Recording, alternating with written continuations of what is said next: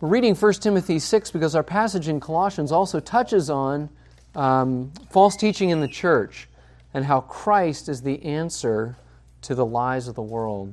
So let's look at 1 Timothy chapter 6. We'll be looking at the end of verse 2 all the way down to verse 16. Paul tells Timothy, "Teach and urge these things. If anyone teaches a different doctrine and does not agree with the sound words of our Lord Jesus Christ and the teaching that accords with godliness, he is puffed up with conceit and understands nothing. He has an unhealthy craving for controversy and for quarrels about words which produce envy, dissension, slander, evil suspicions, and constant friction among people who are depraved in mind and deprived of the truth, imagining that godliness is a means of gain. But godliness with contentment is great gain. For we brought nothing into the world, and we cannot take anything out of the world. But if we have food and clothing, with these we will be content. But those who desire to be rich fall into temptation, into a snare, into many senseless and harmful desires that plunge people into ruin and destruction. For the love of money is a root of all kinds of evils. It is through this craving that some have wandered away from the faith and have pierced themselves with many pangs. But as for you, O man of God, flee these things. Pursue righteousness, godliness, faith, love, steadfastness, gentleness. Fight the good fight of the faith. Take hold of the eternal life to which you were called and about which you made the good confession in the presence of many witnesses.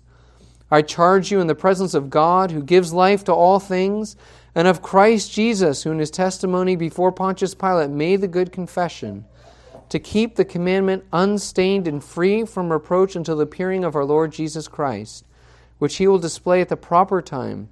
He who is blessed and the only sovereign, the King of kings and Lord of lords, who alone has immortality, who dwells in unapproachable light, whom no one has ever seen or can see.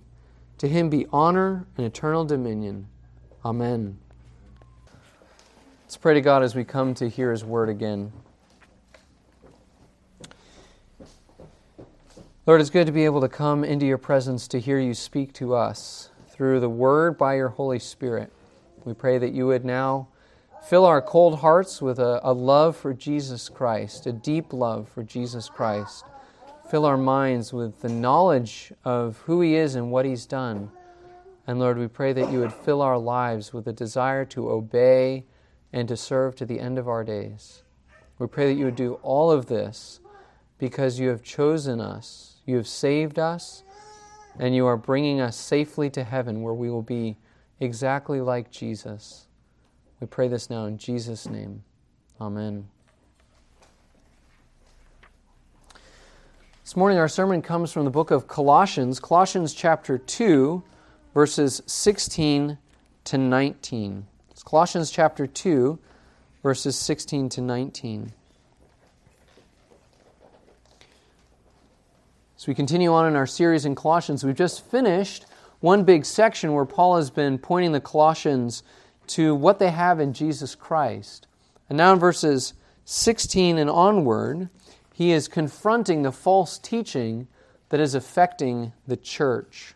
So with that in mind, let's listen to these words starting in verse 16.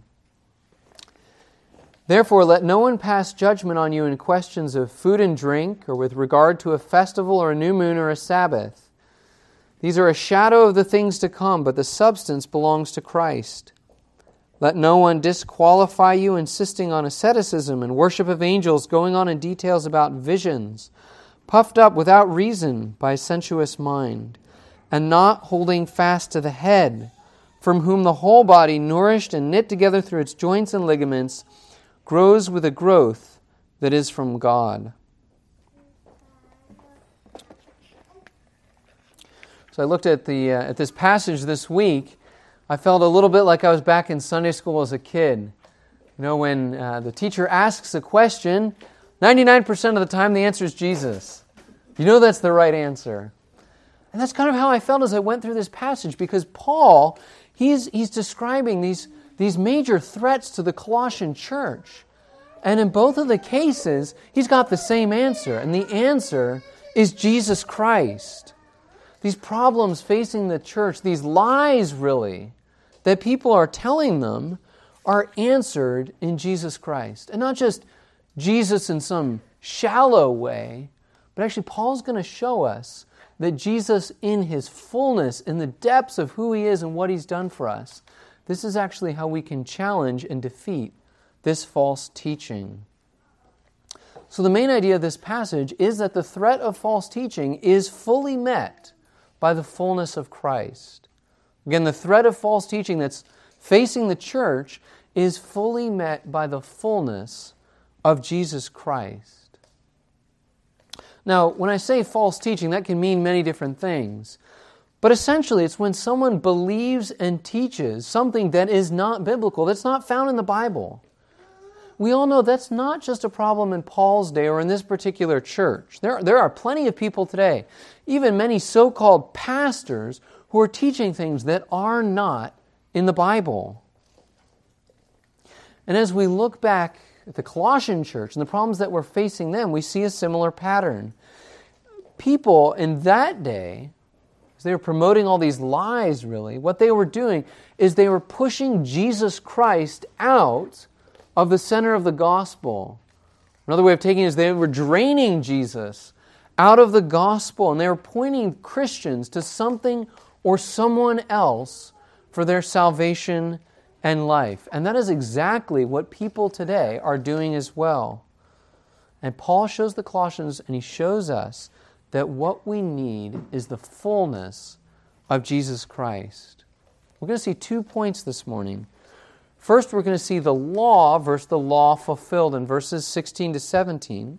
And second, we're going to see a spiritual life versus true growth in verses 18 to 19. Now, in all of these verses, Paul is applying everything he has just said about who Jesus is and what He's done. That's how he starts. Paul says, "Therefore, because of everything I just said, let no one pass judgment on you." Verse 16. In other words, remember everything I've just said. It's the foundation of everything I'm about to say in these next few verses. Remember, Paul has just told the Colossians about the unique identity and work of Jesus. He told the Colossians to hold fast to Christ and to resist false teaching because Jesus is fully God. Because in Christ our sinful natures are changed. No one else can do that. And because we share in Christ's resurrection life and in His victory. Because of all of that, because of all that is true, then let no one pass judgment on you in questions of food and drink, or with regard to a festival or a new moon or a Sabbath.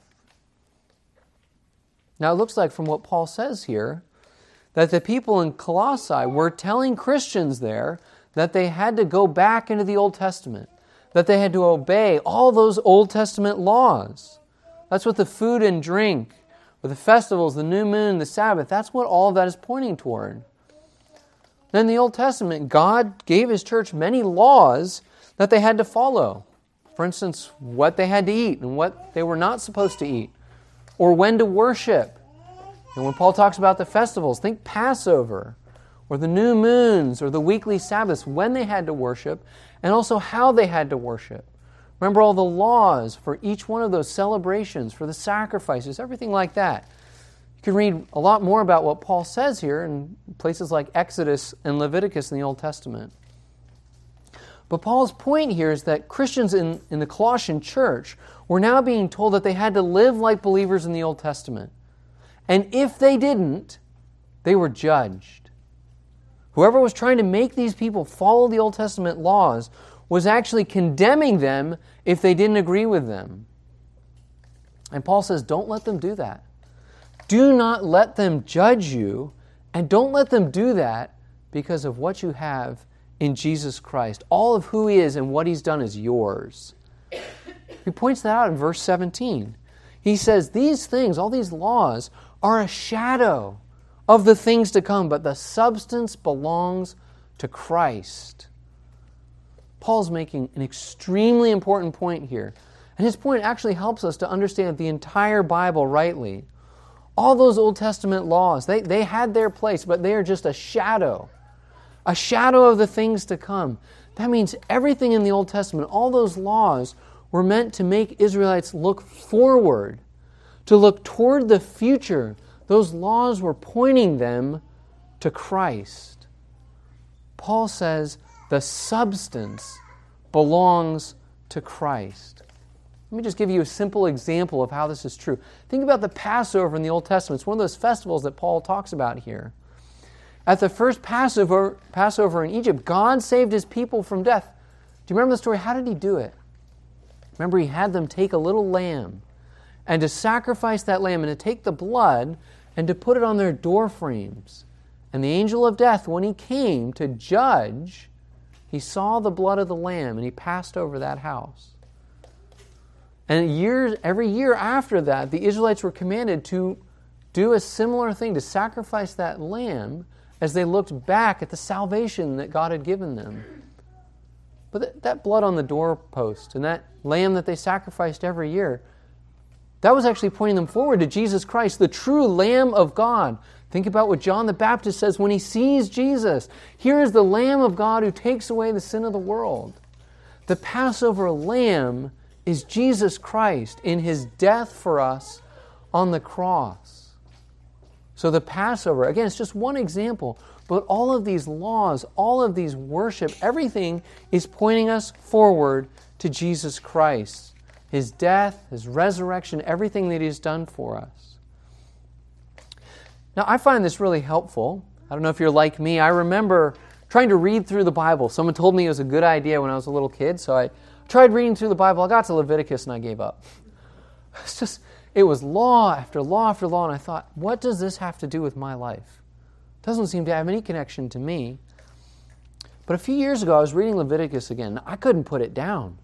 It was such a different experience because I was reading the law now, seeing the grace of God and the promise of Christ.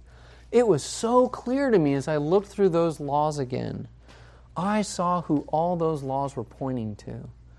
There is such a gracious depth to the law. There's such a gracious depth to the Old Testament as it points us forward to Jesus. But we know now that because Christ has come, we don't need those shadows anymore. Right? Those laws, they are still useful for us today. Right? We don't just throw out the Old Testament and that Jesus has come. No. Those laws are teaching us about our sin and our need for Jesus Christ and what Jesus has actually done for us. And they give us general principles also for how to live, but they are only shadows. Shadows. Think about shadows. Kids love playing with shadows, right? I mean, we go for a walk, as the sun is setting, and we get these great long shadows along the pathway. And it's lots of fun, I found. It's lots of fun to step on Daddy's shadow. They love jumping on it. But the children know that shadow is not actually Daddy, right? They know that. It kind of looks like me, right? But it's not me. And I'm so much more than just a dark spot on the ground, right? Not only do I have a body, I've got a personality. There's so much more to me than just what you see there. Paul's making a similar point here, right? The shadows of the Old Testament, they were good and useful, but we have the reality now. We have Christ who has fulfilled all those Old Testament laws. That's what he tells us in Matthew 5.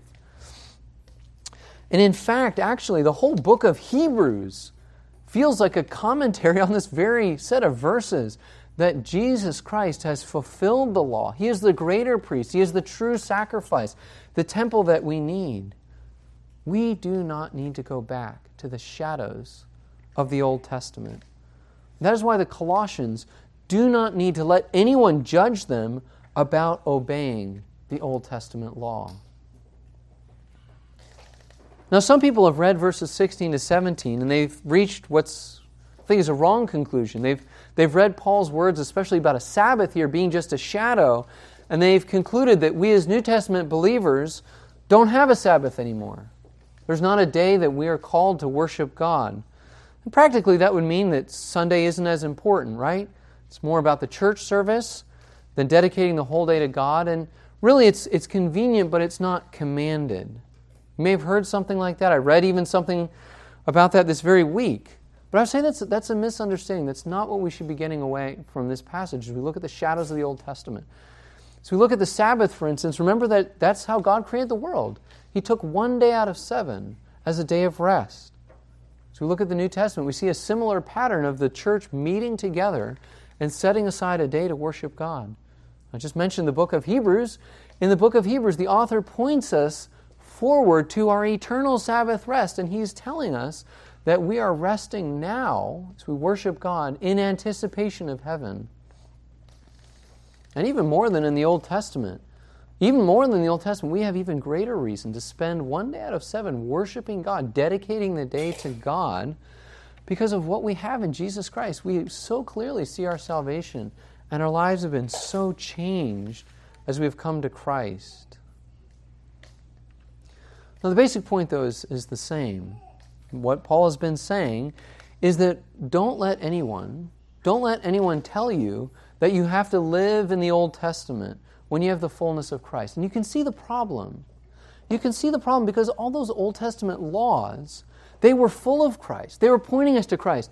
If you take Christ out of them and you point them back and say, you must live by these laws, that's slavery. That is spiritual slavery. That is works righteousness when you've taken Christ out of the Old Testament. So Paul says, don't go back there. You can see it in Galatians as well. Don't go back there. Come forward to the fullness of Christ.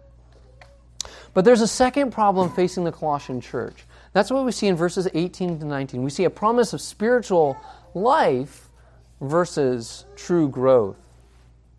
As Paul moves on to see this second kind of false teaching, he writes, let no one disqualify you, insisting on asceticism and worship of angels, going on in detail about visions, puffed up without reason by his sensuous mind. What Paul describes here is a completely different set of wrong ideas that are facing the Colossians. But it's interesting, there's a similar condemning spirit in both cases. Let no one disqualify you. Disqualify is a similar idea to judging, right? The false teachers in both cases are condemning the people who don't agree with them. And these particular false teachers are condemning people who are not living according to the way they're saying or worshiping how they want you to worship. For instance, these false teachers are saying that there's a certain kind of way to live, and it's asceticism. I'm going to wager that asceticism is probably not a word that we use very frequently. You probably didn't use it this past week. It's certainly not something I think about a lot. But Paul says this was a real danger in this time. Asceticism just simply means that you are living a simple life. You're avoiding pleasures. You're avoiding good things. You're being very self-disciplined. If you think asceticism, think a monk. Think, a monk from the past. It's interesting. The actual word here is humility. And we would say humility is good, right? God commands us to be humble. But these false teachers are pushing a false humility, a false lifestyle. It's a lifestyle that only looks humble. It looks humble as we see further in verse 21 because they're staying away from all these things. They're saying, we're not going to go there. We're just going to stick to these particular things. But it's actually a false kind of humility because in reality it's not pleasing God or keeping them away from sin. You can see that as Paul finishes in verse 23. So it's a false lifestyle that they're promoting. And they're also telling the Colossians, or they're urging the Colossians toward false worship. They're telling them that they need to worship angels. Think about what they've just done. They have replaced God with angels. But God, Father, Son, and Holy Spirit is the only one who should be worshipped. You can see that throughout Scripture, right? Clear commands. Just think about the first and second commandment. Right? First table of the law, you shall have no other gods before me. Can't get clearer than that. Second commandment, you shall not make for yourself a carved image or any likeness of anything that is in heaven above, or that is in the earth beneath, or that is in the water under the earth. You shall not bow down to them or serve them. Those are very clear commands. Those didn't just apply in the Old Testament, they apply now. But I'm fairly certain that if you ask the false teachers, they'd have an answer. They're very clever, right? They would have good arguments for why they are breaking God's clear commandments. Maybe they would say angels are powerful. We see in Scripture many cases where when people see an angel, they're scared and they're even tempted to fall down and worship. You can think about what John does at the end of Revelation as he sees that angel giving him the revelation. He falls down on his feet and the angel says, no, don't worship me, though it's tempting. So maybe they say, well, angels are powerful, so we should worship them. Or maybe they say, well, doesn't God sometimes feel a little distant? Maybe he's too powerful. Maybe he doesn't connect with you, isn't listening to you. Maybe we need something else. We need something in between us and God, something to help us, someone else we can worship. Whatever reasons they came up with, whatever reasons they gave, they are not biblical.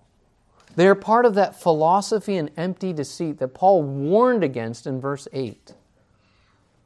But these particular men were very believable, not just because they could argue very well, but also because they claimed that their ideas came from visions. Paul says that they were going on in detail about visions, about things they have seen. In other words, the way that they're getting their special knowledge about how to live and who to worship comes from visions. That's really hard to argue with, right? If someone comes up to tell you that God has shown them something, or maybe in churches today it's more common to hear something like, God told me, that's really hard to argue against. Who am I to tell you what God did or did not say? And people use those visions or the voices that they think they've heard in very powerful ways. Personal experience is powerful, but it's also very exclusive. Think about what these false teachers could say. They could say, I had the vision, not you. I had that vision. And if it's exclusive, it also can be a way to get your own way. I had that vision. I heard that voice. And so I will tell you what you need to do. Similar to saying, I've got a wonderful plan for your life, but on an even greater scale.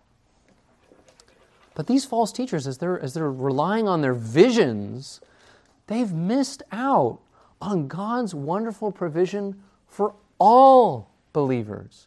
We have God's clear revelation right here in Scripture. God has given us His Word. He's given us the Bible, and He's given us Himself. He's given us the Holy Spirit to help us to understand the Bible.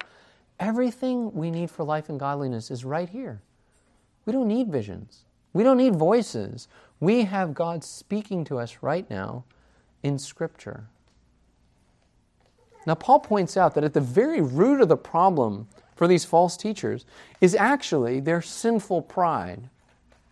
He says they are puffed up without reason by their sensuous minds. They're puffed up. They're proud, they're conceited because they have what Paul calls a sensuous mind. Literally, it's the mind of the flesh. It's the mind of the flesh. And if you think about Paul, flesh is almost never good. It is sinful. That's what Paul is talking about. Paul is showing that these men, their minds are still sinful. They are actually deep down opposed to God. They may go to church, they may call themselves Christians, but their actions are showing what's in their heart. And it's showing that at their core, they are still sinful and they are not following Christ. And you can see that problem worked out in how they teach, because they've taken the gospel, they've completely twisted it. It's now their own message, not the message of God. It's based on their experience, not on Scripture. And they are teaching, again, false worship and an empty lifestyle. There is no room in their message for Jesus, for His grace, and for His salvation. And Paul says that's exactly the problem. They have separated themselves from Christ. Christ is not in their message because Christ is not in their lives. Look what Paul says in verse 19. He says, they are not holding fast to the head, from whom the whole body, nourished and knit together through its joints and ligaments, grows with the growth that is from God. These men are not holding fast to Christ the head. So whatever they're teaching, however good it seems, whatever promises they make, whatever they are saying is never going to lead to true spiritual life. In verse 19, Paul uses this picture of a body to describe our relationship with Jesus Christ. Jesus Christ is the head, and all of His believers together are His body. You can see similar pictures in Ephesians. Think of Ephesians chapter 1, Ephesians 4, and also in 1 Corinthians 12. This is something that Paul comes back to many times, actually. Now, the point of Paul here, as he looks at us as the body and Christ as the head, is that all spiritual growth for all believers comes through one way, and one way only, Christ. Paul actually emphasizes the whole body grows through Christ. No exceptions, no special cases. Every true believer is going to grow. The only way he's going to grow is in union with Christ. Now it's true, Christ uses means to cause that growth. That seems to be what Paul is emphasizing when he writes that the body is nourished and knit together through its joints and ligaments. But Paul's main point here is that any growth and all growth comes through Christ. He says that this growth is ultimately given by God the Father. So the growth of the body, the growth of the church is a growth that is from God. It comes from God. God the Father is blessing the church through Jesus Christ by the Holy Spirit. And what's the point? Why is Paul pointing the Colossians back to being part of the body with Jesus Christ as the head? Well, he's saying two things, right? If you are not connected to Jesus Christ by faith, if you're not saved, in other words, then you will experience no spiritual growth whatsoever. You won't. You can't. But if you are connected to Christ, then you will. Think about Paul's picture of a body, for instance. Think about what the false teachers are essentially saying. They're saying, take a finger from your body and cut it off, okay? And then do all the things that we're telling you to do. We've got this special oil. You put it out in the sun for a couple of hours. We've got a whole plan for that finger that you've just cut off. That finger, this is what they promised, that finger is going to be strong. It's going to be healthy. Okay, would you do that with your actual finger? If you did that, even the youngest child in the room would be able to tell us, there is no way that finger is going to be stronger or healthier. It's going to die. And that is what's true if you follow the false teachers. If you're not united to Christ, if you're off by yourself, then all that's waiting for you is death. All that's waiting for you is death, spiritual and physical death. There is no salvation apart from Christ. And there is certainly no hope of becoming more like Christ apart from Him. But remember, that picture also shows us the flip side, that if you are in Christ, if you do believe in Jesus, if the Holy Spirit has joined you to Christ by faith, if you are holding fast to Jesus, well, then you don't need any kind of special formulas. You don't need visions, you don't need voices, you don't need exciting experiences in order to grow in your faith and holiness. You need and have Christ. Again, if we're honest, sometimes Christ and what He gives us doesn't always seem like it's enough, right? We might not say that. We're usually good enough not to say that out loud. But we can feel that way, that maybe Christ isn't enough for us when we're tempted to try something else rather than reading the Bible or praying just day in and day out. Those are daily provisions of Jesus Christ. Sometimes we feel like Christ isn't enough when we have that passing thought of, boy, that other church just sounds much more exciting. Maybe I'd do better over there. Or sometimes we have that thought that maybe Christ isn't enough when we find out that fighting sin in our lives or having deep fellowship with one another is really hard. Is Christ really enough right now? But if we have Christ, we really do have everything that we need. We have salvation. We have salvation from all of our sins. We are clothed in the righteousness of Jesus Christ, perfect righteousness that we couldn't get for ourselves. We now have a freedom and a fullness in our relationship with God and with one another. We have so many spiritual and physical blessings that we'll never be able to count them. Think about what we have. We have a peace that passes understanding. We have a joy in all circumstances. We have a hope that never disappoints. And we have Christ's own presence and the power of the Holy Spirit every step of the way. We have so much when we have Christ. And when we begin to understand what we have in Christ, we can see even more clearly how empty false teaching really is. With these two groups of false teachers in the Colossian church, what they were teaching was a Christless religion. Right? The law or personal experience had pushed Christ out of the gospel. And we might not experience that exact same kind of false teaching today, but there are enough lies to believe about how you should live and what you should worship around today. And each one of them has pushed Christ out. And I'm sure if Paul were alive today and he turned on the TV or if you watch enough YouTube, or just talk to people about what they believe, when they promote a false gospel, when they promote some sort of empty religion, Paul's solution would be the exact same in each case. As we see here, what we need is more of Christ.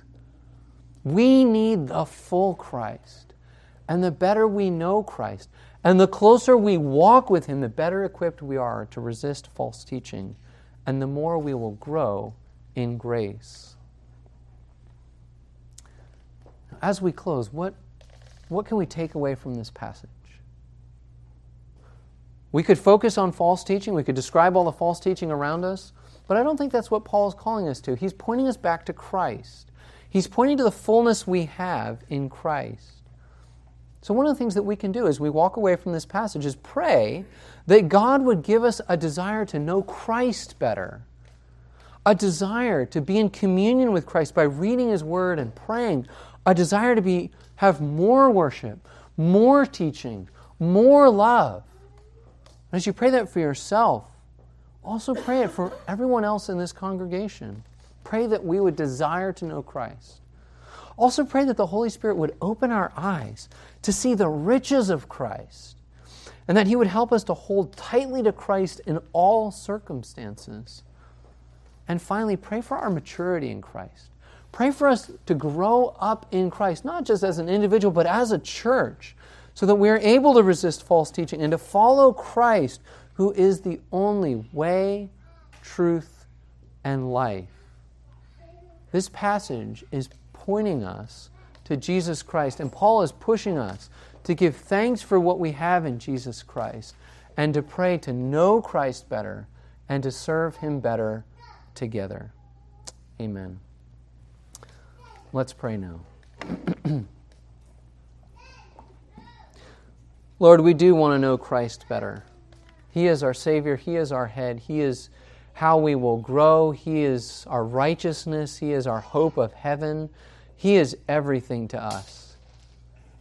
Lord, we pray that we would hold fast to Jesus Christ. There are so many false gospels and really empty religions around us.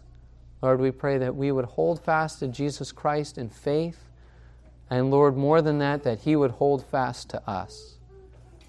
And Lord, we would pray that as we meet people around us who are without hope in the world or who are holding on to something that is false, Lord, give us boldness and the words to speak, to even look at this passage and to show them how great Jesus Christ and His salvation for us truly is. Lord, we pray that we would be faithful in prayer for each other as well, that we would know Christ, see Christ, and serve Him together. We pray this now in Jesus' name. Amen.